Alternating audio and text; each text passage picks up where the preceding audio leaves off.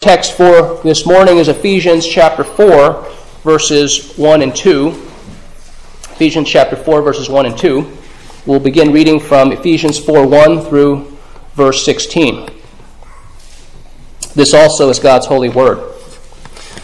I, therefore, a prisoner for the Lord, urge you to walk in a manner worthy of the calling to which you have been called, with all humility and gentleness, with patience, bearing with one another in love, eager to maintain the unity of the Spirit in the bond of peace. There is one body and one Spirit, just as you were called to the one hope that belongs to your call. One Lord, one faith, one baptism, one God and Father of all, who is over all and through all and in all. But grace was given to each one of us according to the measure of Christ's gift. Therefore it says, when he ascended on high, he led a host of captives, and he gave gifts to men. In saying he ascended, what does it mean but that he had also descended into the lower regions, the earth? He who descended is the one who also ascended far above all the heavens, that he might fill all things.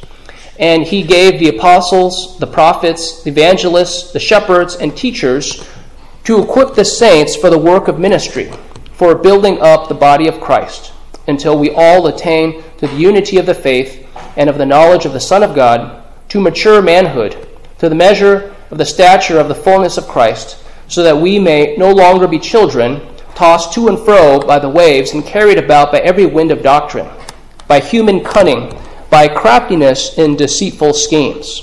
Rather, speaking the truth in love, we are to grow up in every way into him who is the head, into Christ, from whom the whole body, joined and held together by every joint with which it is equipped, when each part is working properly, makes the body grow so that it builds itself up in love.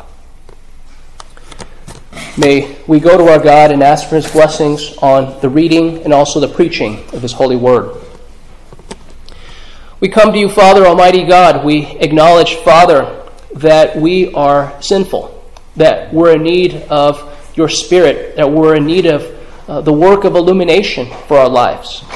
Father, we pray that we would be those who not only delight and study and teach good doctrine, but Father, we pray that we would also be those who live lives that are upright and pleasing to you. Father, we pray that we would live worthy of the calling that we have received in Jesus Christ, that we would have hearts and lives surrendered to you, that we would desire that our attitudes, our speech, and our actions would adorn the gospel that we believe, that Jesus Christ indeed is risen, that he is the one who conquers all of his and our enemies, and that he is subduing us to himself.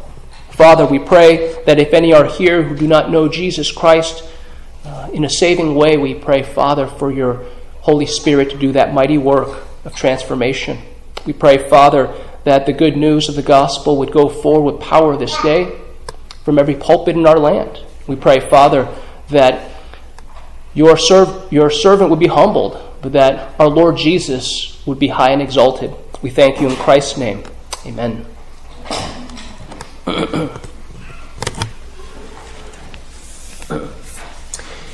Here, as we come to Ephesians chapter 4, we come to kind of the midpoint, the transition in the letter. We see that in all of Paul's letters and most of the general epistles in the New Testament, we have such a transition.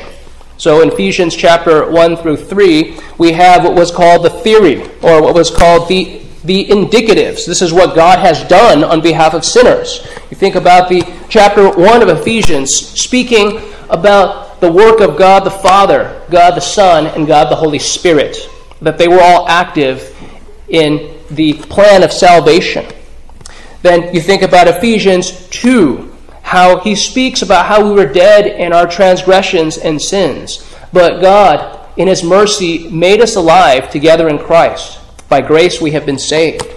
We think also about how we came to know this. The Apostle Paul in Ephesians chapter 3 speaks about his stewardship of the gospel, that he proclaimed the good news When we think about the Ephesians, we think about Acts chapter 20, and you can almost hear the shouting, "Great is Artemis of the Ephesians," meaning that the city of Ephesus was known for the worship of idols, of Artemis. You think also about those who had these spell books, right? We hear about the spell books being mentioned, that those who were idolaters, that they were into the occult, they were into sorcery and witchcraft. And when they burned these books, and before they did, they summed them up, and they were worth 50,000 pieces of silver. Keep in mind that one piece of silver was roughly the wage of a person to work a day's labor. So 50,000 pieces of silver. But you see here that the Apostle Paul, in writing these Ephesians, he had a greater hope for them.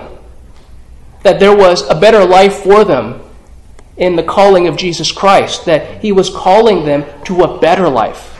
That when we think about God's work in your life and in mine, he never calls us to a life of misery. We may consider it misery because we have to give up certain things, but that was never God's design. He always calls us to a better life, a higher life. Here, when we think about the transition then from what God has done on your behalf, then we come to this passage, chapter 4, verses 1 and 2, when he begins to speak about how you and I are called to live this new life. Not only to believe certain things, but that we would treasure, that we would live them, that we would obey our Lord Jesus. So the truth that we see here, your high calling by Christ summons you to new life marked by all humility and love. Your high calling by Christ summons you to new life marked by all humility and love. We'll look at this in 2 points. The first, the exhortation to your worthy life in Christ. And second, the description of your worthy life in Christ in verse 2.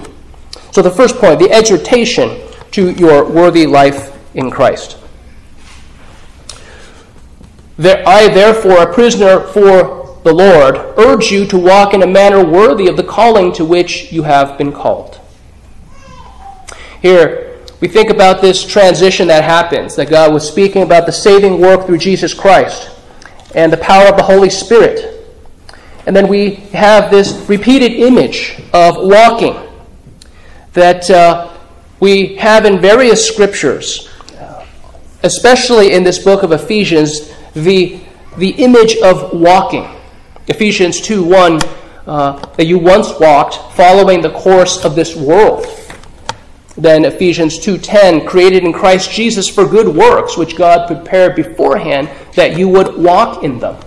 Here in this passage, Ephesians 4:1, that he says, I urge you to walk in a manner worthy of the calling to which you have been called. Ephesians 4:17, walk no longer just as the Gentiles walk in the futility of their mind. Ephesians 5:8, walk as children of the light. Here we think about why he uses this imagery of walking. And it's because we're told that you can tell a lot about a person by their walk. I once saw a doctor back when I lived in California. He was not an allopathic doctor. He was of a Eastern mindset. But this man, part of his diagnosis, he closes his eyes and he has you walk in front of him. And here I'm wondering, what is he doing? But then again, he's the doctor, I'm not. And I say, all I hear are my keys jingling in my pocket. And he had to remind me that, young man, don't forget, I'm the doctor, you're not. What he was doing is he was actually listening for things. And it wasn't the keys he was concerned about. He perhaps could tell, he could already hear the things that were wrong, perhaps in the joints. Right here, we think about the walk.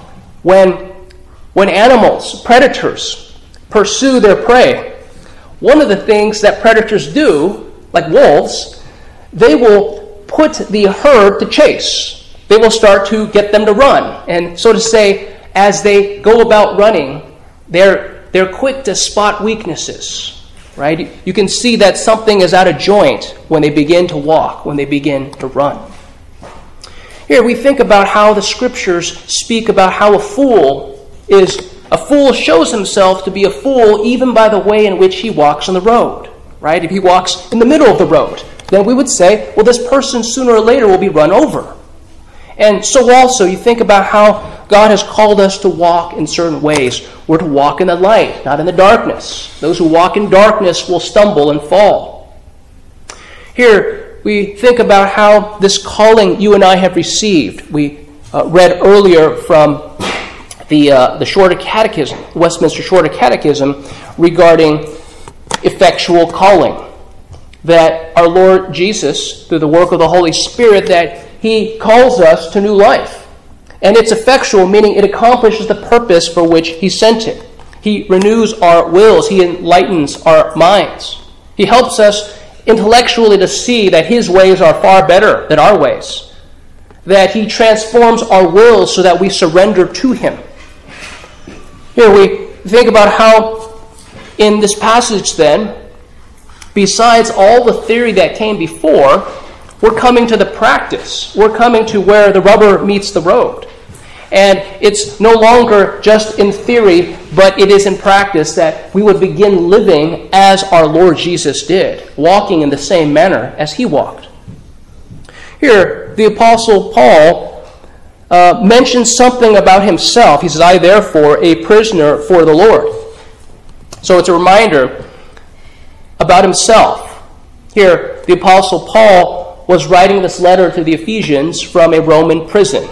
The estimated time was sometime 61, 62 AD. But notice he doesn't say that he's a prisoner of Caesar. He says that he's a prisoner for the Lord. Meaning that he looks at the higher level. He doesn't consider, hey, who put me in this prison? Well, whose mandate was it? And he says, hey, well, the higher view is that our God is sovereign over everything.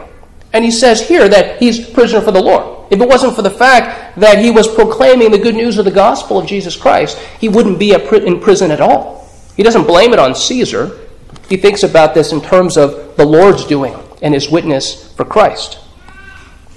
Now, regarding the matter of chains, you can think about how, as a prisoner for the Lord, he would have been in chains. In a Roman prison, not only would he be behind bars, he would have shackles on. And he mentioned earlier in Ephesians chapter 3, verse 13, he says, so I ask you not to lose heart over what I am suffering for you, which is your glory. So there earlier he addressed this matter about chains, about his suffering. He is a bit concerned, wait a minute, I am concerned that here you see me suffering, right? You see me enchained. And he's wondering, hey, are you not going to be able to see past this? But you realize that there's all kinds of oddities as the gospel goes forward. He says elsewhere, 1 Corinthians, the foolishness of the message preached will save those who believe. Right? Meaning that the gospel message is foolishness. Hey, wait a minute. Would you want a message where someone tells you, hey, you're under condemnation, and it's a condemnation that you cannot remove yourself from, that this bad news is so horrendously bad that you can't fix it? And the only hope that you have is to trust in someone else. Who would believe such a message? Only he or she whose heart has been transformed by the Holy Spirit. Here, it's a question not of if about chains, it's a question of what. So here, the Apostle Paul, as a prisoner, he's enchained. And he's realizing, you know what? God uses the weak things of the world to shame the strong. God uses such people who are shackled because here, if someone's going to say, wait a minute, if I'm going to believe what you believe, doesn't that mean that I'm going to be behind those bars like you? That I'm going to be shackled like you? It's not a question of if, it's a question of what. Here, you think about what the gospel does. The gospel is good news to sinners because it promises true freedom. True freedom from sin, from misery, from eternal destruction. Have you ever met someone who is enslaved to his sins? They cannot free themselves. They're unable to. You mentioned something as small as, hey, can I propose a slight change? No, it can't be done. Right? Unable to do it. Unwilling to do it. Both unwilling and unable. Who alone frees a person from those shackles? is Jesus Christ alone, who frees him from those shackles.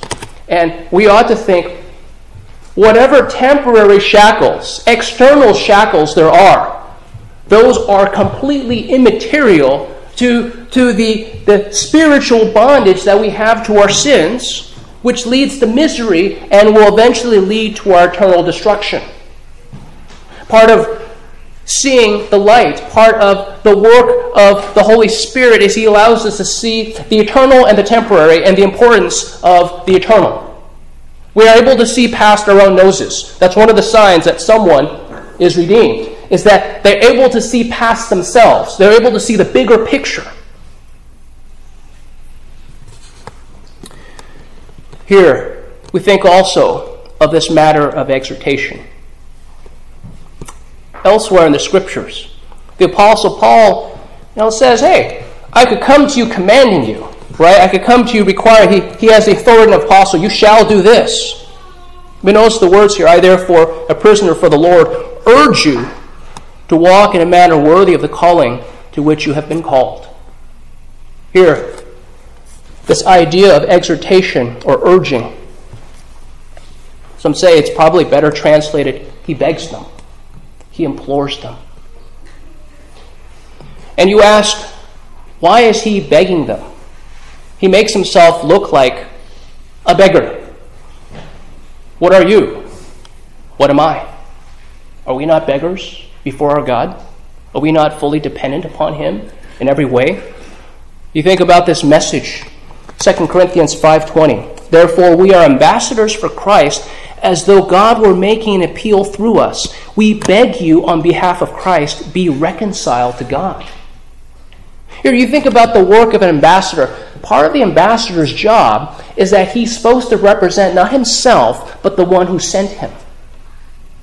Meaning that here, if he's representing our God is actually, on one hand, he's commanding us to repent and believe, but he's actually begging us that we might be reconciled to him. You realize that this is our God humbling himself. He humbled himself in sending his Son. He humbled himself in that the free offer of the gospel is he begs us that we would believe upon him. Otherwise judgment will come. That God in his humility is one who begs us that we would receive this good news, that we would believe upon it, that we would trust in him. We think also about the need for this exhortation. I therefore, a prisoner for the Lord, urge you to walk in a manner worthy of the calling to which you have been called. Here, this concept of worthy. The concept of worthy is a concept that describes a certain balance and weight. It's important to have balances in life. And here, in this transition from chapter 3 to chapter 4, from the this is what God has done for you to this then is how you ought to live, it's important for us to have balances in life. Here, we ought to understand the pitfalls of a lopsided Christian life. Some people could happily live all their lives in Ephesians 1, 2, and 3. They love doctrine. And perhaps the practice is where things start to fall apart. And we ask, well, what does that result in? It results in some sort of dead orthodoxy. And as James would say, it results in a dead faith. There's no life in that. We're not called to do it. Here, you look at the other extreme, where there's a complete ignoring of Ephesians 1, 2, and 3, and a focus on Ephesians 4, 5, and 6, where there's entirely you have to do this, you have to follow these rules, you have to help others, and perhaps it might be well intended, but the end result of this lopsidedness is that there would be a humanitarian, there would be a humanist. Eventually, the person would be an animal lover and then a tree hugger. Right? You see these two lopsided imbalances, but you realize that the life worthy of the gospel is one who not only believes right doctrine, meaning we live the right way, but we do it with the right motivation. because you have been redeemed by the blood of Jesus Christ. Your life is no longer your own. You've been set free by the Lord Jesus.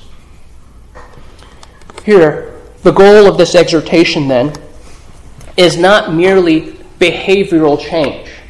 It's not so that the outward aspects of you change, but rather that you would realize you've been redeemed by the blood of Christ. You've been set free. That the motive is in every way important. You are a new creation in Jesus Christ, and that you and I might start living like it. Here, you think about how can we ever live a life that is fully worthy of our Lord Jesus Christ? The answer is no, we never could. But he calls us that our lives might begin to change, that even in this life, that there would be sanctification, that he would begin to set us apart, that we would have at least some type of a match between what we believe and who Jesus is, and how we walk. So this is the first point, the exhortation to your worthy life in Christ. We have the second point, the description of your worthy life in Christ, in verse 2. With all humility and gentleness, with patience, bearing with one another in love. Here, I read the whole section down to chapter 4, verse 16, because the higher goal in this section is that of unity in Christ. There we see that in verse 3, eager to maintain the unity of the Spirit in the bond of peace. And he talks about a sevenfold unity in verses 4 through 6. Seven being the perfect number for the Jews. 7 is completeness. And here we see that the greater goal that the Apostle Paul is getting at in this passage is that of unity in Christ and its importance. But we look at these building blocks. In verse 2, he mentions 4 things. Unity cannot be possible if these building blocks are not present. He mentions humility, gentleness, patience, and forbearance in love, or bearing with one another in love. Here, we begin with humility, or as we see in the Beatitudes, it is poverty in spirit. We ought to acknowledge that the world has no respect for the humble and the lowly.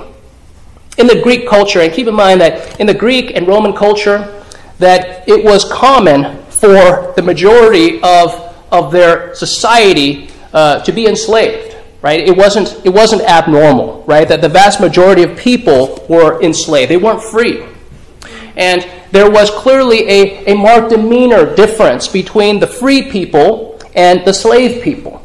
And the Greeks had a great disdain for this humility because it marked that of someone who was not free. It was a sign of weakness, and it was to them a sign of inferiority. If you are anything in life, you will exert yourself, and you will push yourself to such a way in which you establish yourself above others. That's their philosophy. So if you're not doing it, then there's inferiority and weakness in you. You realize that there's a similar foolishness in our modern American culture. A modern American culture that glorifies outrage, right? It practices shaming and it mocks weakness.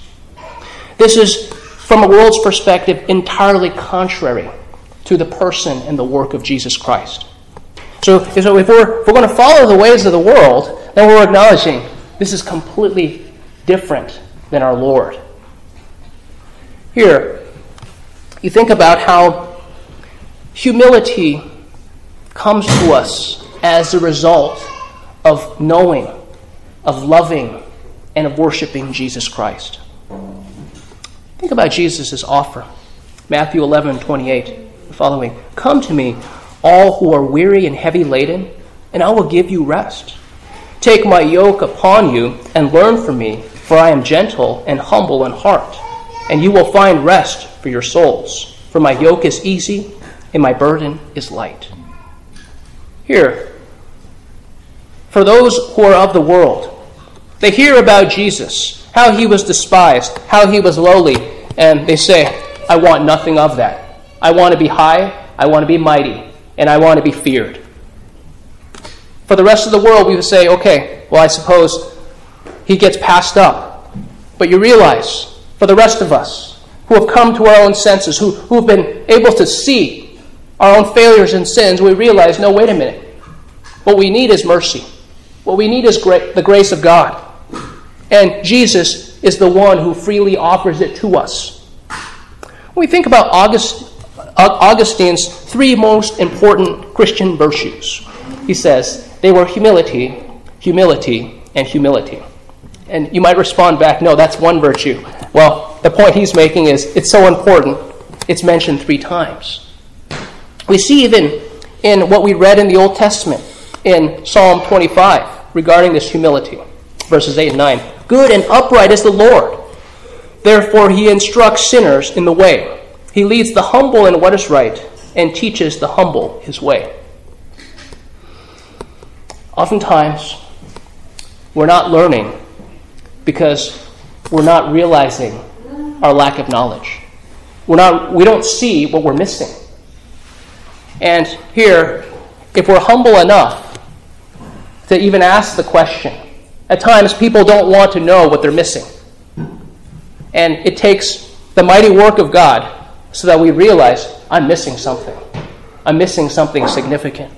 This is the way that Jesus is, and I am completely opposite. And it takes humility. It takes the work of the Spirit for us even to ask the question, how am I not like Christ? What is Christ like that I might be like him? Then we come to the second description, is that of gentleness, with all humility and gentleness. Perhaps another way to translate this is that of meekness. You heard that right. It was with an M, as in mom or ma. M with as in meekness. I didn't say weakness. Meekness is not weakness. Emphatically not. The world sees meekness as weakness. We see meekness as actually great strength that's under control. So gentleness, we can say, or meekness, is humility applied. It's when humility gets applied to dealing with others, and it's manifested in attitudes, in words, and in actions. The opposite of meekness, or opposite of gentleness, is that of harshness or outrage, of shaming, of cruelty. That all these things are the opposite of what gentleness and meekness are. Gentleness and meekness necessarily results in kindness in words and actions, and then a mildness in temperament. Here, I'm reminded about how in gentleness and in meekness, there is a perception about the effect that you and I have on others. In James chapter 1, verses 19 and 20, James writes, "Know this, my beloved brothers, let every person be quick to hear, slow to speak, slow to anger. For the anger of man does not produce the righteousness of God." The effect that you have on others, I want you to see here, is the anger of man does not produce the righteousness of God. Part of gentleness is that we come to realize that having a strong effect on someone else is not what's important. Pride doesn't really care about the heart or motives. Pride is impatient and it demands results. It seeks for immediate change. It is short-sighted in its ways. Immediate change without the right motive is called long-term failure. I'll give you a simple example. What is better? That you would have someone walk with you a mile, but to do so willingly, or for them to walk with you 2 miles, but do it grudgingly. You realize that your capital will eventually run dry if people who help you or serve you do so grudgingly. It's very simple. You think about the way things work in a marriage. In a marriage, it can never be the goal simply of conformity, simply of giving in. Because if you want your spouse to do something, and if they do it, but they do it grudgingly, well, there's capital that's lost. And as your relationship goes on, you think about how each time they're doing something outwardly that they don't agree with or they don't like, then they're going to be more resentful. The end result is bad, is failure. We think about how gentleness reminds us about how God has dealt with us. Romans 2, verse 4, speaks about how God, in his kindness, in his patience, in his love, that it is his kindness that leads us to repentance. It's not the thought about, you know what, God's got this finger of a lightning bolt and he's going to strike us dead at a moment's notice that causes us to say, you know what, I'm going to turn to this God because he has offered us good things. Rather, it's his kindness that turns us to him. We have also patience. Patience, or long-suffering, is humility when it encounters opposition, delay, injustice, tragedy, etc. It's when humility comes upon opposition, when there is a reason for delay. Proverbs 12:16. A fool's anger is known at once, but a prudent man conceals dishonor. Meaning that if a fool is upset, he immediately will display it to others. He desires to see how others will change from it. The book of James in chapter 1, he writes about endurance. This is very similar to patience. It's bearing up under a heavy load when things don't go your way in life. Perhaps we can say, when things don't go your way in life, that's when you really start to learn what's inside of you. That's when you really know what you're made of. That's what comes out, right? Here we think about patience and how God calls us to patience. I ask you, people of God, regarding patience, things don't go your way, whatever that might be. How quickly do you go grumbling or complaining or slandering? Or rather, perhaps the better question, how quickly do you go to prayer? You realize that ultimately you cannot change people because you can't ultimately change yourself, right? Here, you realize that instead of grumbling and complaining and slandering, instead we should be going to our God in prayer, who changes the hearts of men, including our own. Patience is coming to realize that God is the one who changes the hearts of men. Here also we have the forbearance and love. The worldly way is that anything not done my way or to my liking will result in a complaint to management. To hold a grudge is to disobey the Lord, and it is the opposite of forbearance and love. And so I ask you, people of God, are you one who tends to hold grudges against people easily and for long periods of time? You think about how 10 years, 20 years, 50 years pass. Do you still remember that one person who never gave you your casserole dish back? I mean, if that's such a big deal, why don't you say, I think you have a casserole dish of mine. I do? Oh yeah, I'd like it back. Okay, here it is, right? I mean, instead of holding a grudge, maybe you should just mention it. And you think about love. There's that one song, what's love got to do with it?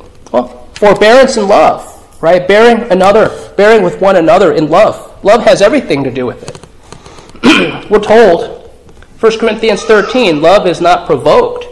It does not take into account a wrong suffered.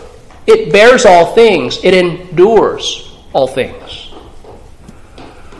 1 Peter 4:8, above all, keep fervent in your love for one another, because love covers a multitude of sins.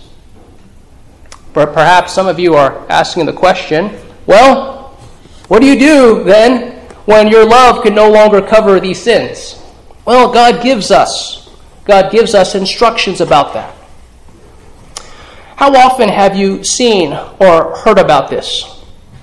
When someone is part of a church, whether for a month, a year, or 50 years, and something goes wrong with someone else within the church. There was a misunderstanding or there's genuinely sin. And what do those people tend to do? They tend to leave. And you talk to the elders, the pastors of the church, and they find out about this, and they ask the simple question, well, wait a minute, why not address this with the person instead of just leaving? Well, that seems to be like the hardest thing to do. It's like pushing a 1,000-pound ball up a hill, right? They'd rather die than to do that, right? Especially if it were over some mere misunderstanding. To think that the church has people who have not yet arrived. I mean, they're still sinners because the church is yet imperfect. What kind of thought is that? How inferior of a thinking we have? Well, of course not, right? Of course, the church, until Jesus returns, that we're glorified, we're still sinners. And part of learning to get along with one another is that there's wisdom, there's growth in addressing these matters. Here, how many churches are around where if something comes up, right, you go to a different church, right? This is foregoing opportunities in which we can grow in our sanctification together. Here we think about how the truth of this passage applies to us. You think about the hope in the gospel, that our Lord Jesus is one who is perfect in humility, He's perfect in patience, He's perfect in gentleness and in bearing with one another in love. That He bore our sins upon the cross. You have an example that Jesus humbled Himself even to the point of death, even death on a cross. We ask, are we humbling ourselves enough? Well, the answer must be no, not enough, because Jesus did it unto death, even death of the shameful death on the cross. Here, the good news of the gospel is that Jesus died on behalf of sinners, that He was not ashamed to call us brothers, that He willingly identified with sinners, and that in Him you and I have the true hope for forgiveness and eternal life. Here we think also about where the church would be without humility, without gentleness, without patience, without forbearance and love. The answer is the church would be just like the world. There would be no witness. There would be no difference. Is it ever the case that you might feel wronged in your life in the church? Well, sin has a way of creeping in, but you realize how you deal with it is part of the testimony to the world. The world can easily say, I would never let anyone get away with treating me like that. Part of your witness, part of your testimony is, you know what? Someone has treated me like that, but I'm not giving up on the church because I realize that I am far from perfect, and so is the church, and this is how we grow. Really? You're going to continue being part of that body? Hey, you missed out on the best part. That's called reconciliation. That's called Christian growth. Here, we think also about relationships in your life. You realize that part of the sanctification process is that we are with people, we are around people. There's no secret that it's difficult to be around people. It's easy to just hide away in our lives. But perhaps you've seen within the last 2 or 3 years in this pandemic period that it gets rather lonely. And you think about people who are not around others, they see that there's actually a need for something called a community, aka the church. That when you and I are growing in humility and gentleness and patience and forbearance and love, this is when friendships are restored. Friendships begin to thrive. Here we think about marriages. It consists of mutual edification. It consists of pointing one another to our Lord Jesus Christ. It consists of drawing out the best of one another. It's easy when relationships are soured by sins, even in a marriage where people give up. But you realize the Lord Jesus is one who meets us where we are. He brings true hope when sin only offers hopelessness. How often do you see it when you meet people and they're so far from where they need to be? But whether it be a month later, a year later, 10 years later, that you see there's a newfound hope in their relationship. This is true about friendships. This is true about relationships in the church. It's true about marriages. It's true about family relationships. Think also, for a moment, we take a step back. What are those things that move you against these traits of humility, gentleness, patience, and forbearance and love? Meaning the things in life, the subjects that move you toward pride and harshness, impatience, and bearing grudges. I warn you, those things are actually the idols of your heart. Whether they be your own comfort, your own ease, your own laziness, whether it be your desire for fame, for praise of men, for wealth, anytime those things get disturbed, you'll realize that they bring out the worst in us. You think about what Jesus calls us to. These are the things. He is the one who should move us to humility, to gentleness, to patience, and to forbearance and love. His motivation, who he is, and what he has done for us. If that's not enough, then nothing will be. That his promise to us is always sure. He promises that those who humble themselves will be exalted, and those who exalt themselves will be humbled. May we go to our God together in prayer. Our Lord God, we thank you, Father,